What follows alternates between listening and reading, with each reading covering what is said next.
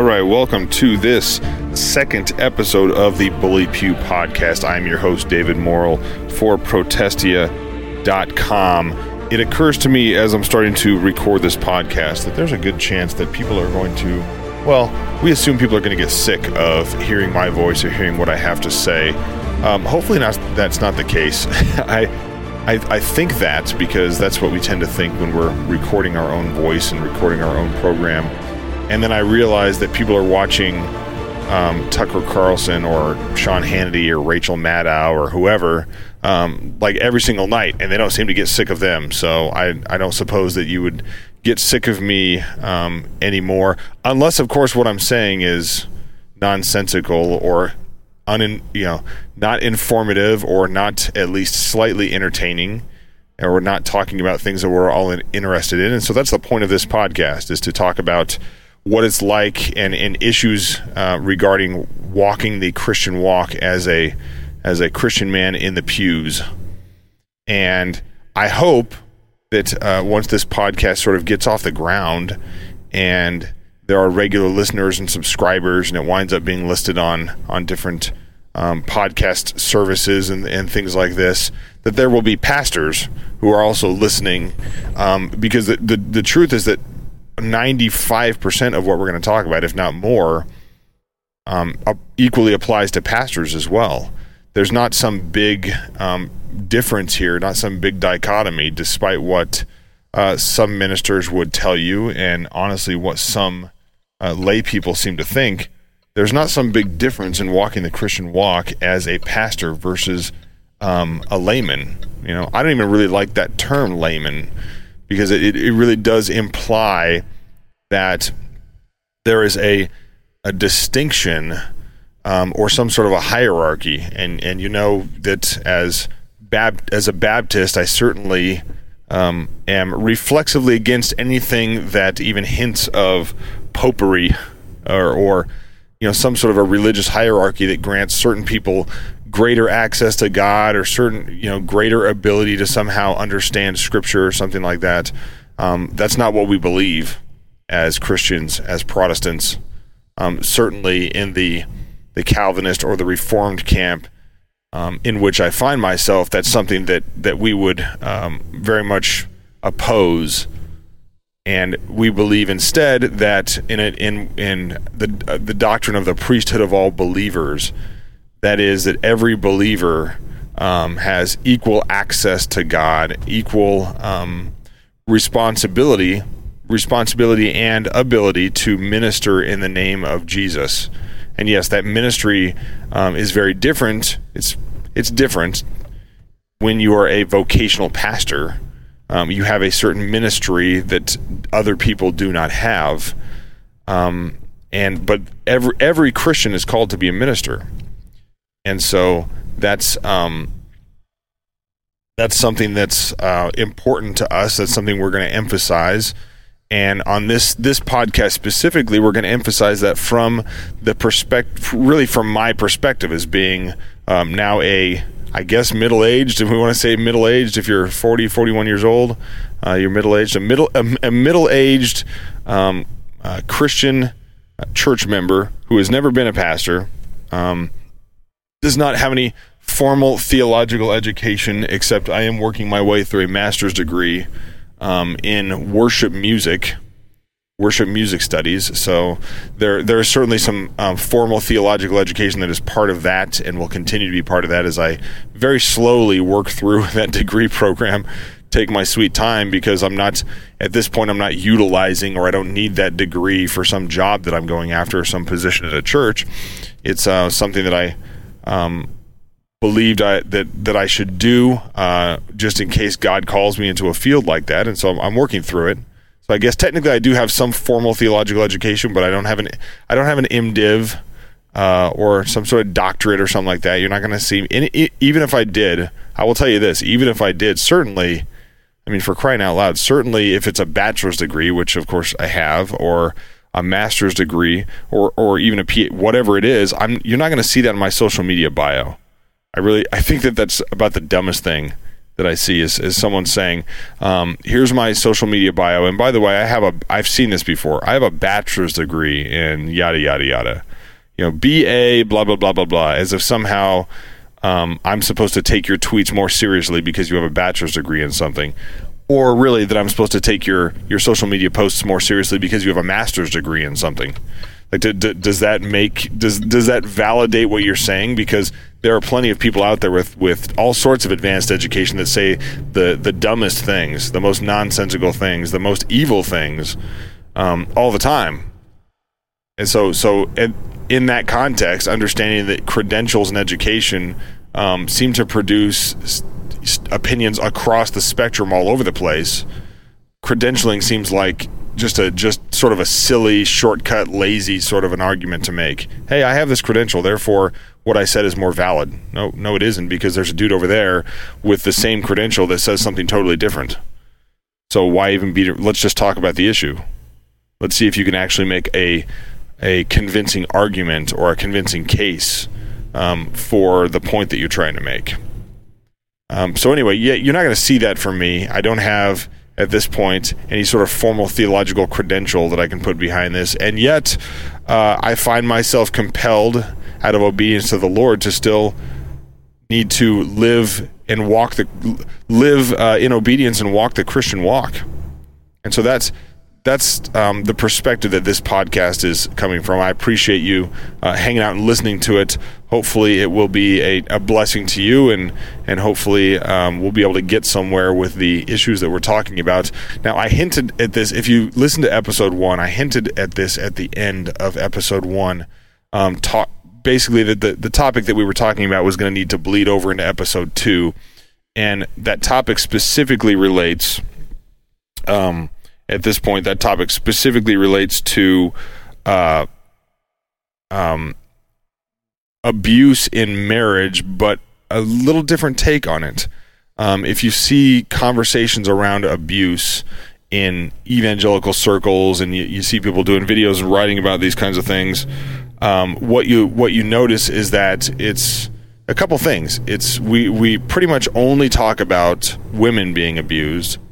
The idea that a man can be abused in a relationship or in a context is it's never talked about in marriage. Sometimes it's talked about in ministry, where they say, hey, this man, this church member or whatever or especially if it's a young man or an adolescent man, well, he's been abused, but it's always he's been abused by a minister. He's been abused by a man.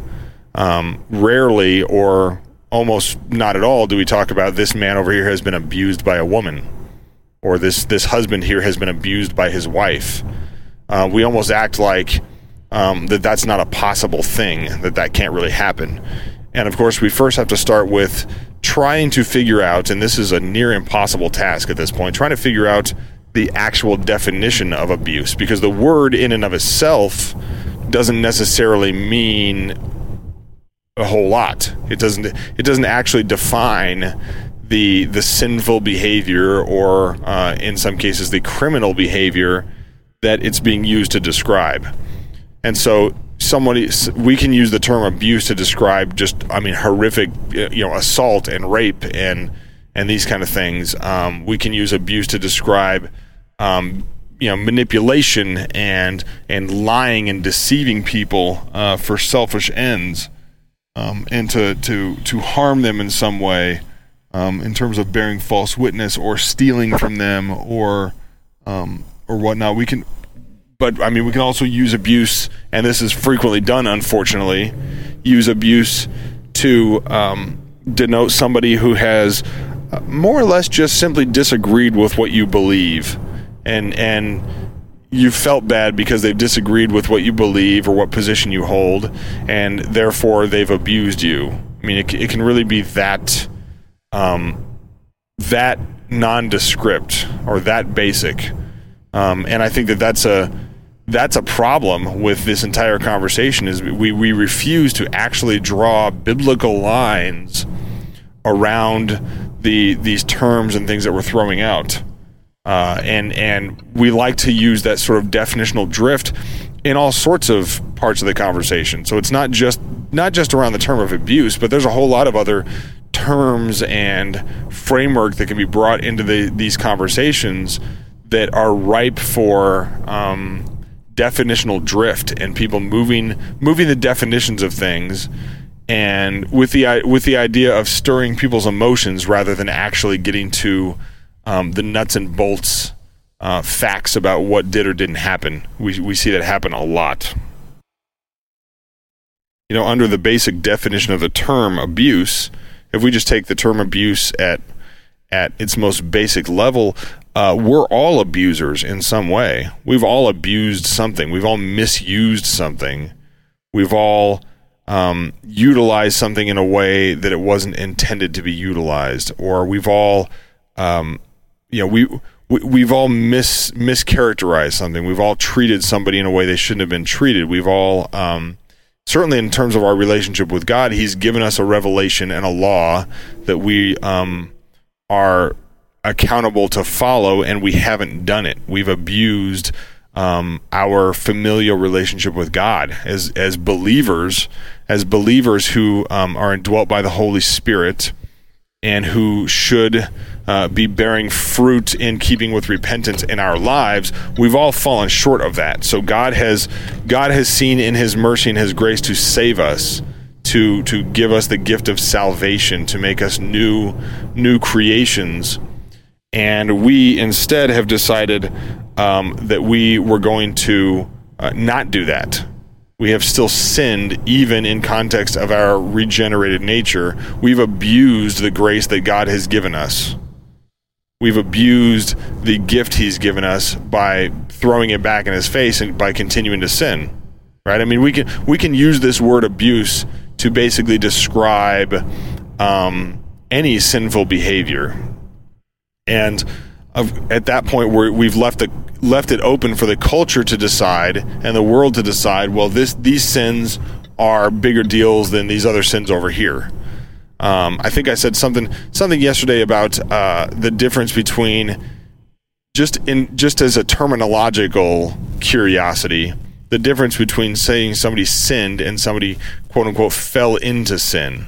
Like what's the difference there? Are we trying to say, I guess maybe we're trying to say if somebody fell into sin that this is some sort of a pervasive lifestyle, reoccurring, unrepentant kind of a thing.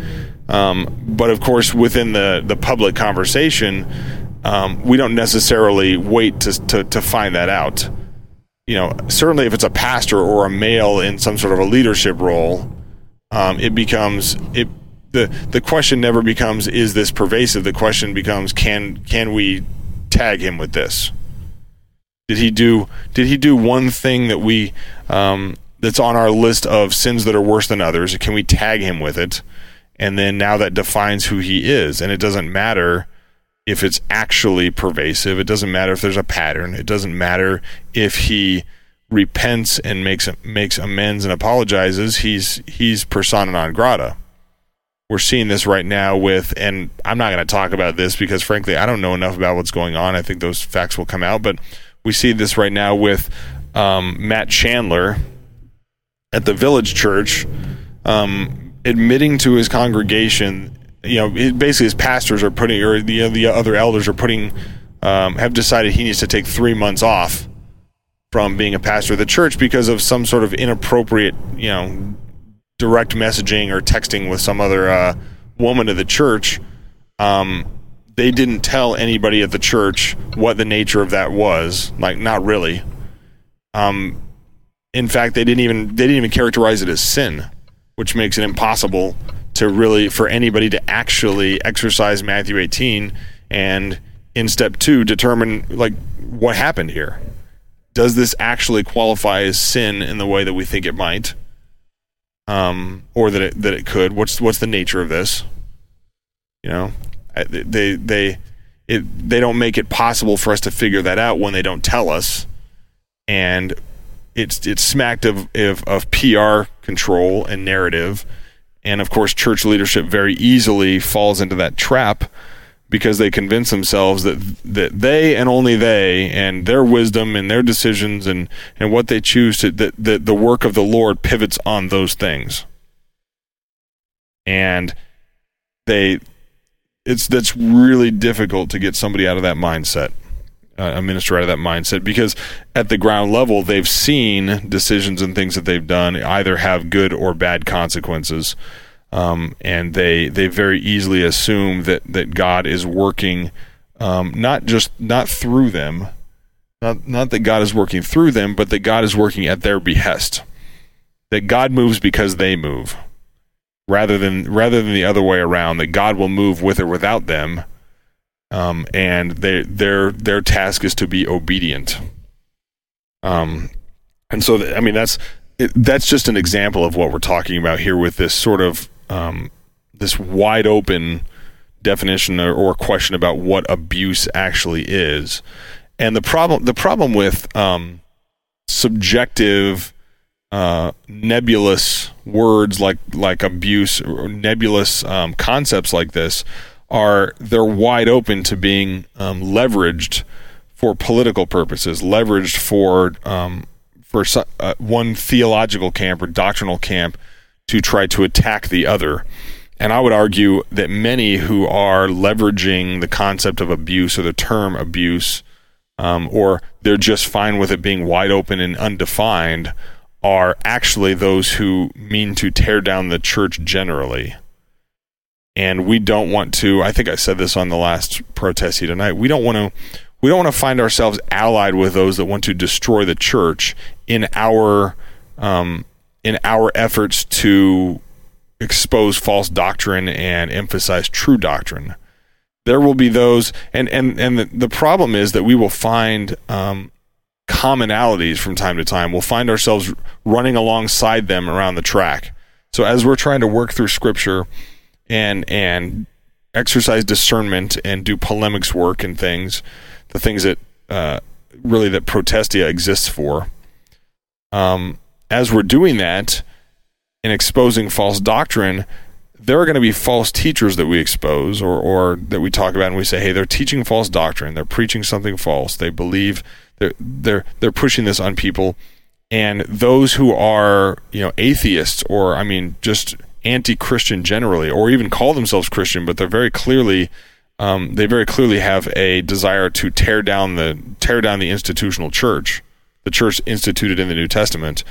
Those people will also take issue with the false teachers that we're exposing from time to time. So in this case, I might say, hey, Matt Chandler isn't disqualified because of these messages. He might be, I don't know what they are. But he's disqualified because he's been preaching woke nonsense for years now. He's disqualified from the pastorate because he can't seem to correctly interpret or preach what the Bible actually teaches about racial reconciliation or the lack thereof. He doesn't use the biblical framework for how we're to relate to each other as members of the human race who happen to be different ethnicities.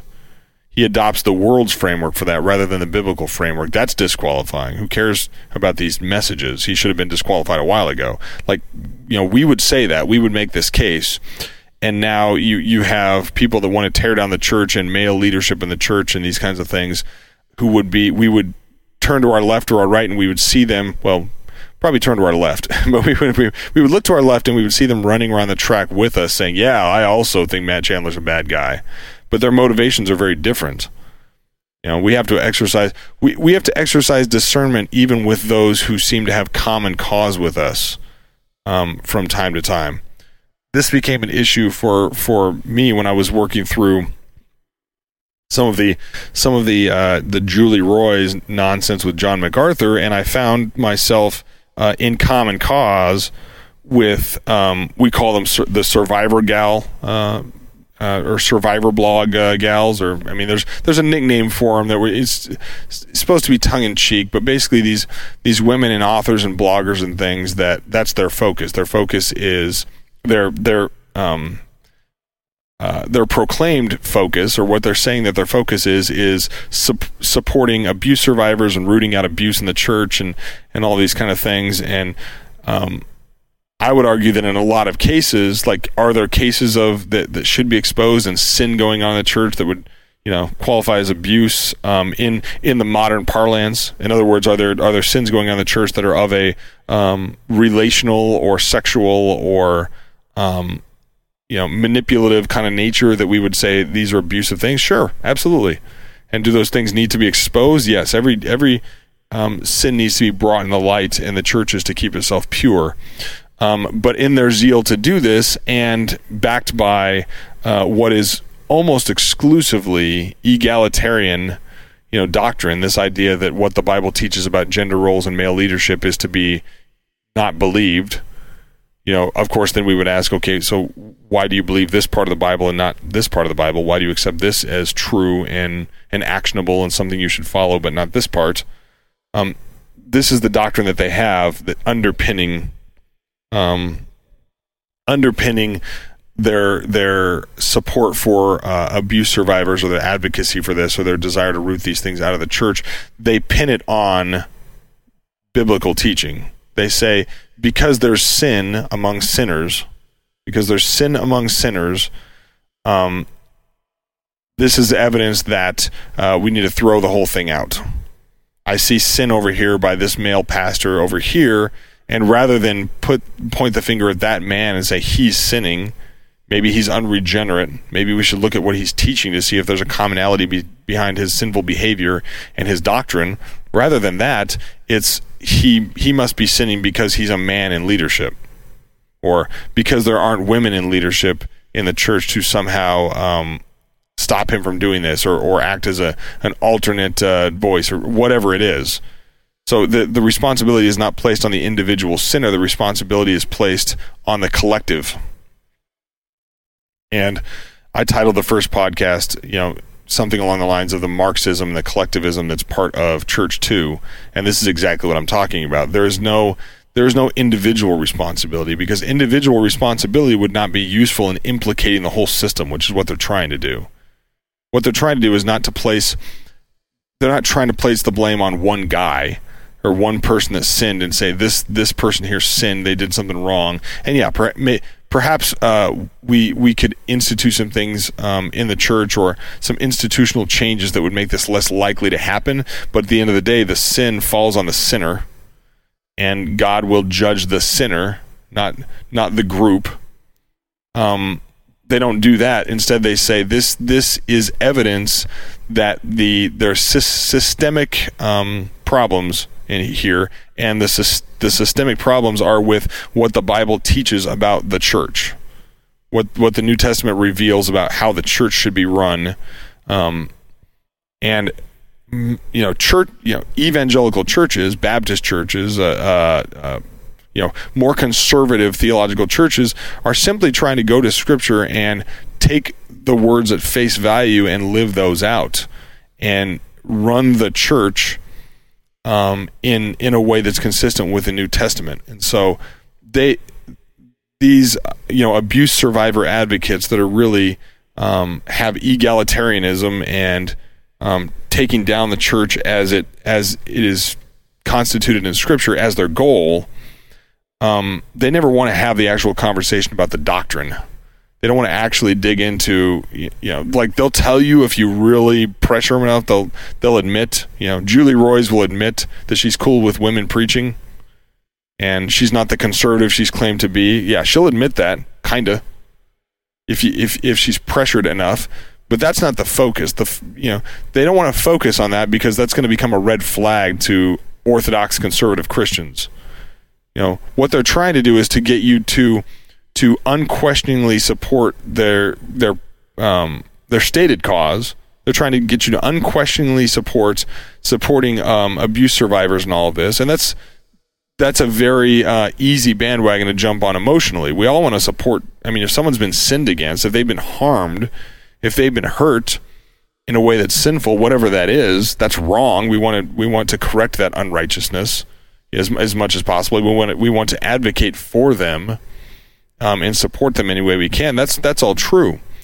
But their goal is to get huge swaths of people to ally with them on that goal, and then it's a bait and switch. At that point, they will say, once you're totally on board and you're unquestioningly supporting anybody that is an abuse survivor in any context, whether it's really a sin or not, the whole swath of things that people would consider abuse, once you're on board with that, and you're committed in an emotional way to being an ally of theirs, no matter what's going on, at that point, then they reveal the true cause behind it, which of course you weren't focused on, but the true cause behind it, which is the patriarchal church, the fact that the church restricts the office of elder to men, restricts the office of deacon to men. And yeah, we could get into a conversation about what it means to be a female deacon. Fine, I'm not here for that right now. But the idea that men are leaders in the church as a reflection of them being leaders in the marriage and the home and being the head of the wife, that's what they're really going after. That's what they're really going after. And the advocacy for abuse, while a good thing in and of itself, is largely a smokescreen for the doctrinal shift that they want to bring about. And fortunately for them, fortunately for this little gambit, this bait and switch that they're trying to pull on all of us, there are actual cases of abuse that are out there, and actual instances of Christian ministers sinning and abusing their positions of authority and doing things they ought not to do. That's always going to be the case, unfortunately. We live in a sinful world. The church is populated by sinners. And the fact that that's the case, they paint this idea that, well, if we get rid of patriarchal leadership, if we get rid of male headship in the home and in the church, that somehow these sins will go away. And they won't go away, because sin is sin. Sinful nature is sinful nature. In churches where there are women in leadership instead, if we can even call them churches, most of these places, where women are in leadership instead, it's not all of a sudden now there's no sin in leadership.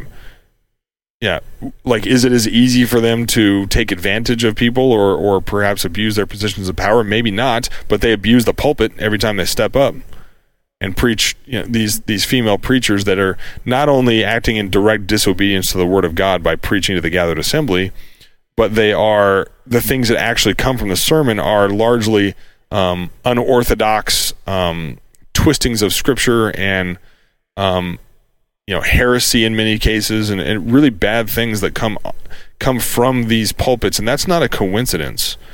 As soon as somebody lets go of biblical fidelity in one area, it's just a matter of time before they're letting it go elsewhere. I have yet to see, if you find one of these, send it to me, but I have yet to see a woman pastor preach a sermon that is entirely biblically faithful. That's just scriptural exegesis from top to bottom. I've yet to see it happen. I've yet to see a woman who writes Bible studies and is comfortable preaching in front of men and women who has a solid Bible study. It's usually a bunch of emotional gobbledygook. And I say that only to say that there's a commonality. There's a commonality between what is taught doctrinally and how one behaves. I know we're getting kind of close to the end of this episode, and I've been teasing about the discussion of this idea. I guess I'm going to have to push it in episode 3. I hope this episode has been helpful to you for sure. But the topic that I really wanted to get to, it was to dig into how wives can actually abuse their husbands, and how this is such a much more pervasive problem. It seems only fair if we're going to discuss abuse generally, or if that's going to be an issue within the popular conversation, that we look to see how it can work out the other way. It wouldn't take us too long. We wouldn't have to go back too far in time to find times where it would be difficult, if not impossible, for wives to actually abuse their husbands. If we got back past the industrial age and whatnot, and back into when when society was very agricultural and things, you wouldn't find a lot of wife abuse of husbands, because she really needed him on a physical level as a caretaker, and so husbands might not be the men that they were supposed to be. Wives really didn't have a lot of choice, a lot of places to go elsewhere. And of course, being physically weaker and whatnot, it would have been very difficult for a wife to abuse her husband. And yet, modern society, modern societal egalitarianism and whatnot has brought us a lot of good things in terms of women's suffrage. We could have that argument, though. I mean, that certainly would be worthy of a discussion, perhaps. But while I would argue that modern society has brought some good things in terms of giving women more options in the workplace and really, seeing us all as equals in terms of, our value and our contribution to society, which we are. It's also opened the door and given sinful women the ability to sin in ways that only really sinful men probably had the capacity to do prior to that. And so in that context, we have to understand that it is a very real issue that wives can abuse their husbands. They can spiritually and emotionally abuse their husbands. It can go the other way, despite what the abuse survivor advocates would have us believe as they try to tear down the patriarchy or try to tear down male leadership in the home and in institutions. They can't, as soon as they open the door and admit, that can actually go the other way, now all of a sudden that ruins their narrative, and it does damage to what they're really trying to do, which is to tear down the idea that male leadership is actually a design of the Lord, that male headship, the husband being the head of the wife, was actually designed by God. They're trying to tear that down, and so they don't want to admit that there may be a much more pervasive issue with wives and women abusing their husbands, abusing men, than there actually is. So we're going to talk about that in episode 3. Thank you so much for joining me for this second episode of the Bully Pew podcast. Check out protestia.com for headlines, and you can also watch this program airs on Protestia's live, Protestia Live, which is on the Protestia YouTube channel as well. Anyway, reach out to me with questions. You know where to find me. This is David Morrill for Protestia and the Bully Pew podcast. Have a good day.